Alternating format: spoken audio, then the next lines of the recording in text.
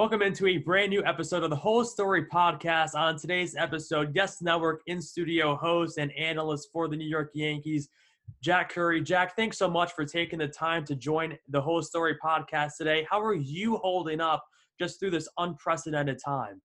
Hey, Alex, it's always great to talk baseball with you. It's great to join you. Thanks for asking. My wife and I are doing pretty well. I live in northern New Jersey, and I have to be honest with you, since I got back from spring training in mid-March, March 15th, I have been to two stores. I've been to a supermarket once and the post office once. Other than that, getting groceries delivered. Some friends have been helpful in helping us with groceries. My wife has been to the store a couple times, but just trying to follow all the rules. Just stay home, stay safe, trying to preach positivity. As you said, this is unprecedented. We don't know how you're supposed to react during these types of situations, but just trying to be there for family and friends. And as I said, I'm a positive person, so just trying to remind people that there's a light at the end of this tunnel. It's just been a long road and will be a long road to get there. Mm-hmm.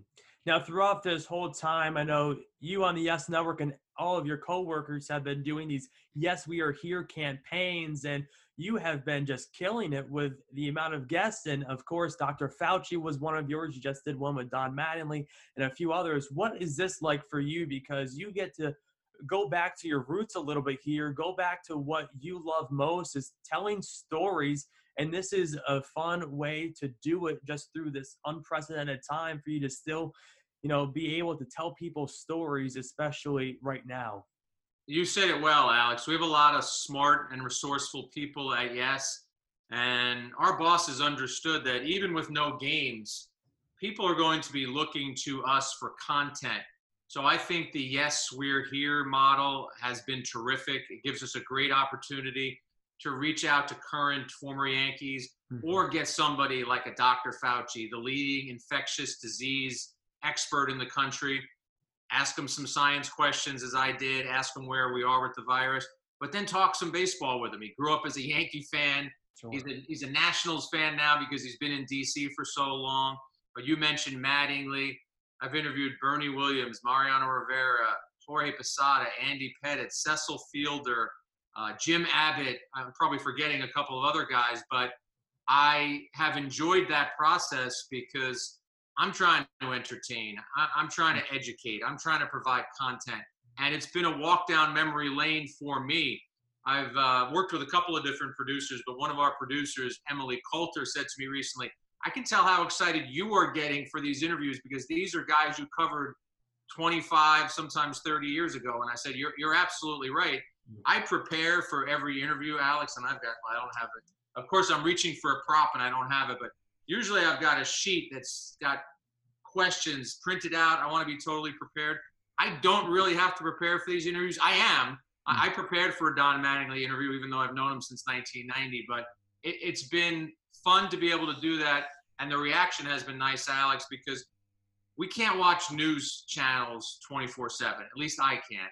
I want to get the update. I want to know what's going on in the world, but we're allowed to smile during this period too. And I think with some of these interviews, we've helped people smile.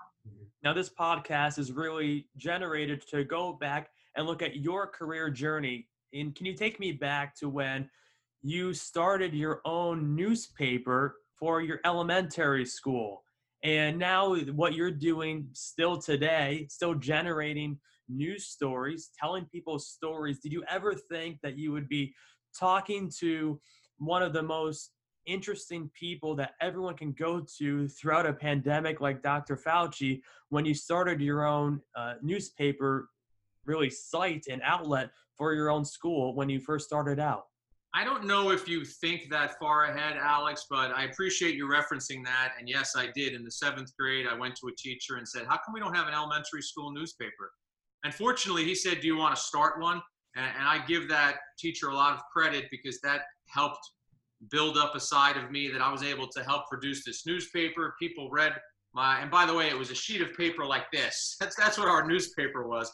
But when people read your articles or listen to your podcast as they are now, and then you get reaction from it, I don't care if you're 13 as I was, or you're 40 or 50 or 60, people like to hear feedback. So that developed my love for sports journalism right then and there. And as far as the part of your question of whether or not I thought years in advance would I be interviewing some people who are as well known as anyone in the world, my parents, even though I came from a Jersey City and New Jersey, and my block was where everything happened, and I thought that's where the whole world revolved around. My parents gave me the belief that you should dream big and that you should chase down dreams, and there are things that you can do, and that there was a lot of life that existed beyond my little block. And I give them a lot of credit for just allowing me to believe there's a lot of world and a lot of life out there for you to investigate and chase down. And as a reporter, what do you want to do? Your curiosity is going to make you want to track down all those stories. And then, of course, in college, you spent 3 summers with the Jersey Journal. And so you've always had a love for journalism, telling, keeping the facts and truth in the media. How has that love of just telling people the news, but also finding interesting ways to tell it, kind of evolved for you throughout your entire career? I know, Alex, you and I have had conversations about this business and how do you advance in this business. And one thing that I will say about interning at a small newspaper like the Jersey Journal, everyone wants the marquee internship. Yes Network, ESPN, New York Times. Those 3 summers at that newspaper taught me so much about journalism, Alex, because I was forced to do everything. I was covering a high school game at 4 o'clock, and maybe there was a little league game under the lights at 7 o'clock. And I probably covered 100 little league games a summer. Well, guess what? Covering a little league game is not any different from covering a Yankee game. In fact, in many ways, it's probably more difficult because you're trying to get something salient out of a 12-year-old kid who's probably wondering if mom has the Gatorade bottle, or is the hot dog stand, is there a long line? So I always tell aspiring journalists, yes, you want to reach for the big internships, you want to have an impact, but don't sleep on the fact that you could go to a smaller place, learn a lot more, and push your career even more up the road than you would have believed. So I loved working there. The fact that I grew up in that city, I knew so many people. There was a comfort zone there. And a quick funny story, when I eventually I went from the Jersey Journal, graduated college, went to the Star-Ledger for a year, then got hired by the New York Times. The day I told my mother that I got hired at the New York Times, her reaction was kind of muted. I said, Mom, it's the New York Times. And she said, I missed the days where you were at the Jersey Journal. I knew all those people that you were writing about. So you talk about somebody who was rooted in her community. That was my mom. Mm-hmm. How important was it for you to be well diverse in every capacity? And did you realize when you got to the Yes Network, I'm sure you did some TV appearances throughout your entire career, but what you do with the Yes Network now, it's every single day you're a TV analyst. How important was your writing skills help you transition to being on TV every day? Alex, that's a great question. And what I would say to you, 2 things. When I was at Fordham, I worked for the school newspaper and I worked for the school radio station. And as graduation approached, I sent out resumes to newspapers, magazines, radio stations, TV stations, because it was more jobs. I always thought I was a better writer. I thought I was going to end up on the print side, but I was going to take the best job that I could get. And it ended up being with the Star-Ledger, which is the largest paper in New Jersey. I think what has helped me at Yes is early on in my career, as you said, if you're the beat writer for the New York Times, you're going to be asked to do television appearances. And during one of those television appearances, I got so nervous and so flustered that I thought it was a poor performance. And from that moment on, I played a little game with myself. I said, my full-time job is at the New York Times. MSG or NBC or CBS or whoever it was, they're asking you to be on their show. You can't lose your job. No matter how bad you are or how good you are, you're just doing them a favor. And I'm telling you, Alex, a light switched in my head where I became so calm on a TV studio set, I wasn't worried about it. And that passed on to when I got hired at Yes. I'm not going to lie to you. Of course, early on at Yes, newspaper guy moving over to sit next to Bob Lorenz. Were there some butterflies? There absolutely were. But I've never felt once that red light on the camera turns on that I'm going to not know what to say, that I'm going to not be prepared. because I know you and I have talked about this. The preparation is what matters. I probably throw away 90% of the stuff that I prepare for the pregame show, but having it there is like Linus having his blanket. There's some security in that. You mentioned Bob Lorenz. What is it like working with everyone with the Yes Network? It seems like, especially now, even though you haven't seen each other since what, spring training, right? So you're doing all of this without seeing them for almost over 2 months now. We had a Yes Network meeting on March 12th in Tampa. And as our meeting was evolving, that's when baseball announced spring training was going to be postponed. So we were in the middle of this meeting to prepare for a season that now we didn't know when it was going to start. So to your point, right, I've communicated with a lot of my Yes Network colleagues via Zoom, phone calls, text. But Bob Lorenz is a joy to work with. I've said this on other interviews, and he's a humble guy, so he probably doesn't love that I say this. He's as selfless as any person that I've ever worked with. I've never had someone finish an assignment, whether it was newspapers or now TV, and hope that you did better than they did. Bob will say to me, how'd you like that show? Anything you'd want to change? You did great. Any way I could lead you to that CC slider package? So phenomenal guy to work with. Always feel comfortable with him on the set. And I need to also mention our producer, Jared Boschnack, who I also work with on a day-to-day basis. And again, he's the person who is talking in your ear.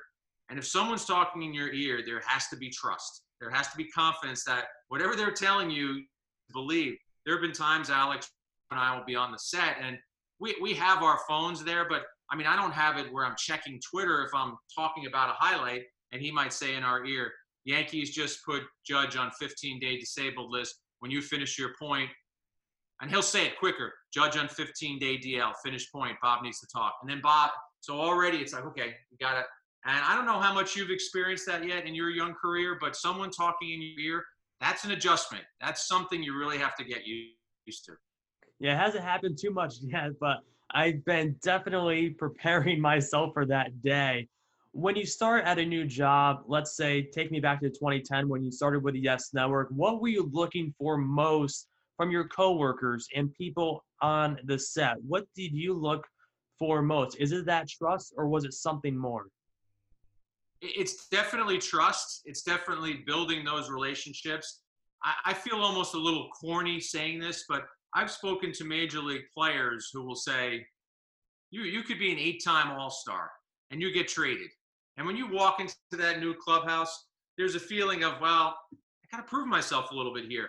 I kind of put the onus on me at Yes, Alex. I wanted people to know they could trust me. I wanted people to know they could have confidence in me, that Jack is going to be prepared. If there's a story that needs to be chased down, or if we need someone to confirm a story that is happening, Jack's somebody we could go to. And I really put the onus on me as being the guy who had to fit in because I was the new guy. And Yes is filled with a lot of talented people who make that show go, the pregame and the postgame. You see Bob and I, and then we'll be joined by John Flaherty in certain situations. We'll be joined by Buck Showalter as we were for the postseason. Bob and I are the faces of that show, but so many people behind the scenes doing research, doing graphics, making sure that everything runs smoothly from the production side, the director. It all works out very smoothly. So rather than me kind of looking for what I could get from them, I just wanted to show them that, hey, I know this train is moving 100 miles an hour. I'm ready to jump on board and go 100 miles an hour with you guys too. Jack, do you miss writing every single day? That's a good question, Alex. And I think when I first made the move to Yes, I thought that was going to be an issue. I loved being in the press box. I loved being on deadline and having to craft a story of 800 or 900 words. Who knows? Sometimes you might have 15 or 20 minutes to do that. Obviously, you're writing from the bottom. I'm not sure how many folks understand this, but as you're covering a game, you're kind of writing the middle, the bottom, and then you're saving your time for the top, the lead when you finally get a result. I thought I would miss it more than I did. I've replaced it with the writing that I do for the show. And I said to you, some of it never makes the air. It might just be, I do have some papers over here. It might just be me taking a bunch of notes like this. This was preparation for a little show we did yesterday on the Subway series. So that's where my writing comes in. And then I got one more prop for you, Alex. When I really feel like I want to write maybe I'll write a book with David Cohn. So I guess I thought I'd miss it more than I did. The adrenaline rush now is the post-game starts. And from the moment Michael Kay signs off, the first people you hear talking about that result are Bob and I. And I take that responsibility very seriously because I know how passionate Yankee fans are. I want to make sure that I'm prepared, that what I said or say makes sense, and that I'm telling them what I know. And if I don't know something, I'm not embarrassed or ashamed to say, I don't really know. Let's hear what Aaron Boone has to say about that decision. You mentioned your book, and I know you've said in the past, before you wrote the book, that one of your most favorite players you just love talking to was David Cohn. What was it like for you to just begin that journey through writing that book, and then also the after, once you published it? Kind of walk me through, what was that experience like for you? I always loved covering David because of what you just said, Alex. He is a player who I thought, and to this day I still think, understands journalism better than anyone who dresses in a clubhouse. He wanted to be a sports writer as a kid. If the baseball thing didn't work out, I'd say the baseball thing worked out pretty well. So he would listen to your question, understand the direction you were going. And I really think David tried to go out of his way to help writers. So obviously I covered him in his career. We worked together at Yes. And when I approached him about this book, I said, I've always felt that your pitching knowledge is at a PhD level. And I'd like to be able to take your knowledge, tell some pitching stories, and put a book together. And that was my pitch. It was about a 2-minute pitch. And David was sipping on a cup of coffee in the back of Yankee Stadium press box. And he said, okay, let's do it. And then that started this beautiful journey. It took a little longer than we wanted because we hit a couple of speed bumps along the way, but this fantastic journey of meeting with a friend, talking pitching, something that I love to do, getting his wisdom on certain things. And David has said this in interviews. It started out as a pitching journey, but there became a lot of personal stories that he wanted to share in this book.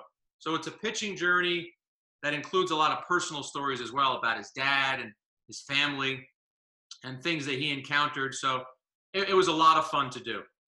What has been kind of the hallmark that you look back when, especially right now, I know I've been looking back at last summer calling baseball games. That was one of my favorite moments in my early career. What do you look back to and think about that puts a smile on your face today? Alex, I'm a kid who grew up in I'll say a blue collar family. My mom was a waitress. My dad was a truck driver and a mechanic. Loving sports. When I woke up on a summer morning, it was how many hours of that day can my friends and I play wiffle ball, stick ball, maybe take a break to pop into somebody's swimming pool, right back to playing wiffle ball and stick ball. And for me to be able to take that love of sports, and principally baseball, because it really was always baseball number one with me, and to have turned it into a career where every day I'm excited to go to work, every day it's a new challenge. And we all hope that at some point in our life, we get to our dream job. And I'm not saying this to be haughty. I'm saying this to say that I'm blessed. I've had 2 dream jobs. I was a baseball writer for the New York Times, and now I'm a baseball announcer for the Yes Network. Those are premium jobs. Those are difficult jobs to get. And I feel very blessed that the path that I took allowed me to make stops at both of those places. So I think blessed is the word that I would latch on to, that I've been able to take my love of baseball and have a career that I'm proud of from it. Jack, this is my favorite part of the show. It's a fast 5 quick round. It's 5 quick questions, and you have however long you take to answer them. If you want to elaborate on one, you certainly can. Are you ready? Well, wait, you say it's a quick round, Alex, but now you're telling me I can elaborate. So I get to editorialize if I want. Yes. I'm ready. What is one thing that people think you are, but you are not? Ooh, that's a good question. What is one thing that people think you are, but you are not? Well, I think people who see me doing the pregame and the postgame, because I am very prepared and I'm very serious about what I do, I think I come across as really serious on the air. We'll have fun once in a while, but I do believe that we're there to dispense information. So I look at an NFL Sunday pregame show, and I'm not going to specify which one, but sometimes I think those turn into laugh riots. And I'm not a big fan of that. I want to give information. I want to dispense information. So I think people who see me on the air would probably not know that I'm pretty funny. I play a lot of practical jokes. I play a lot of pranks. And if you polled some members of the New York media and asked them about who has played the last prank or practical joke on you, I would guarantee you I'd be very high on their list. What is one song that, if you listen to, brings you back to your childhood?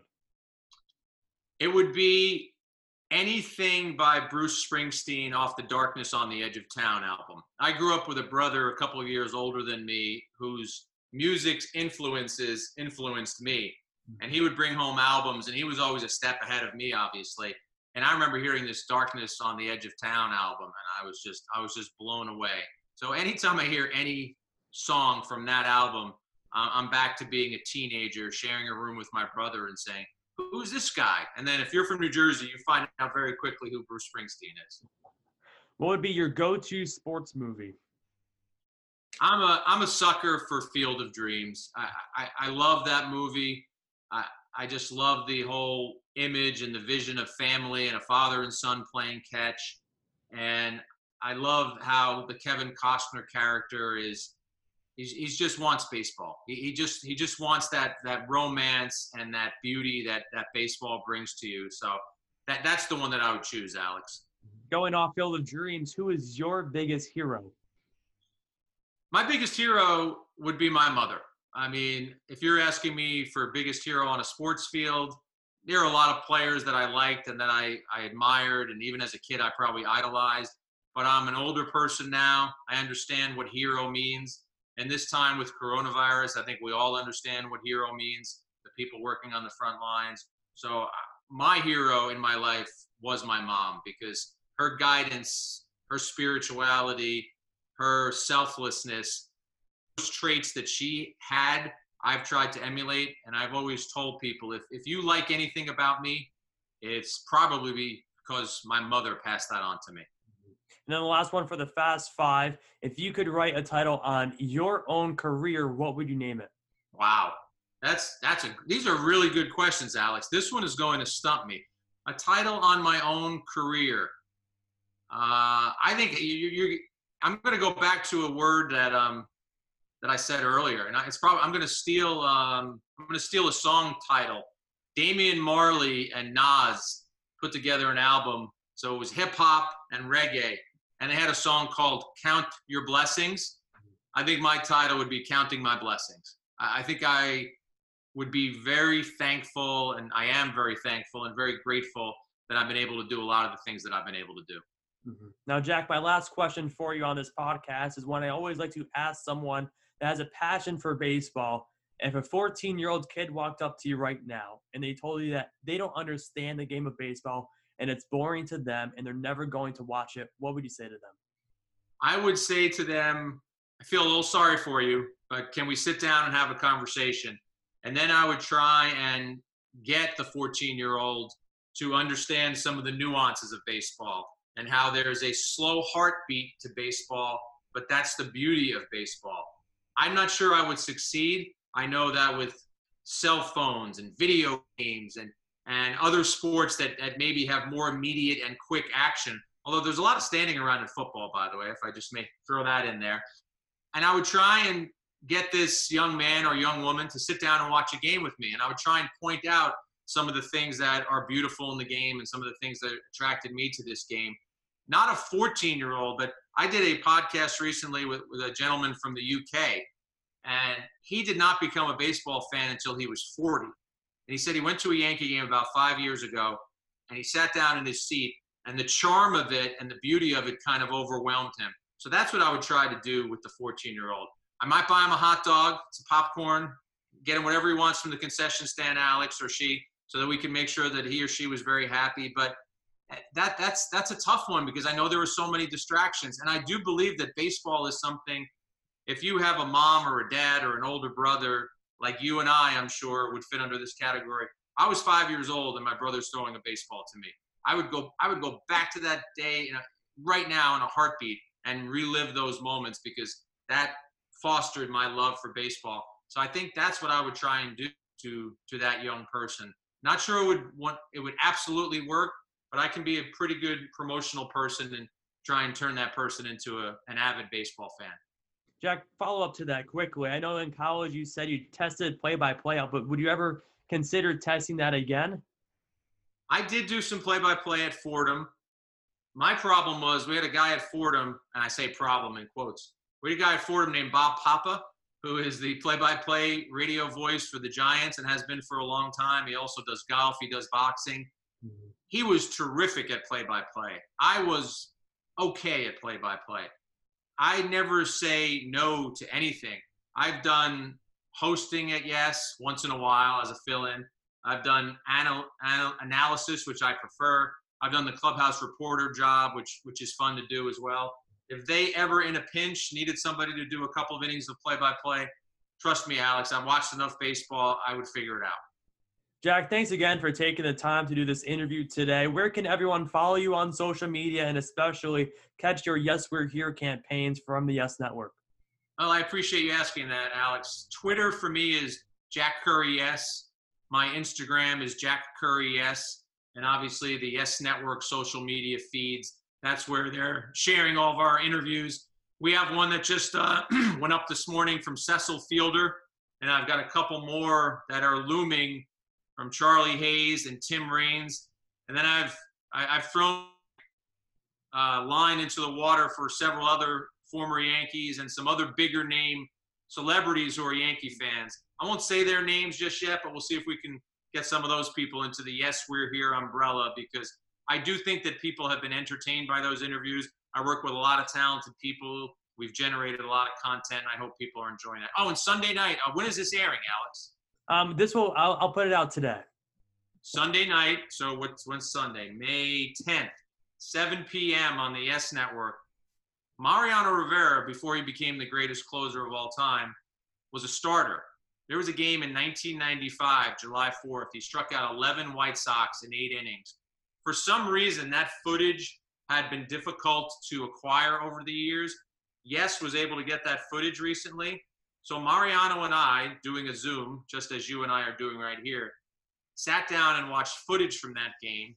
And we went inning by inning to talk about what he was feeling as a 25-year-old kid who was still a starter. Buck Showalter, Bernie Williams, Michael Kay, and Robin Ventura, who was a third baseman for the White Sox at the time. I also interview them. So if you want a cool inside baseball experience, check out Yes tomorrow night at 7. Mariano was phenomenal talking about what that moment and what that game meant to him. And I think people who are used to watching a baseball game a certain way, this will be interesting to get commentary from the players who are actually on the field. Well, Jack, thanks again for doing the interview today. I greatly appreciate it. Thanks, Alex. It's always fun to talk to you, and stay safe.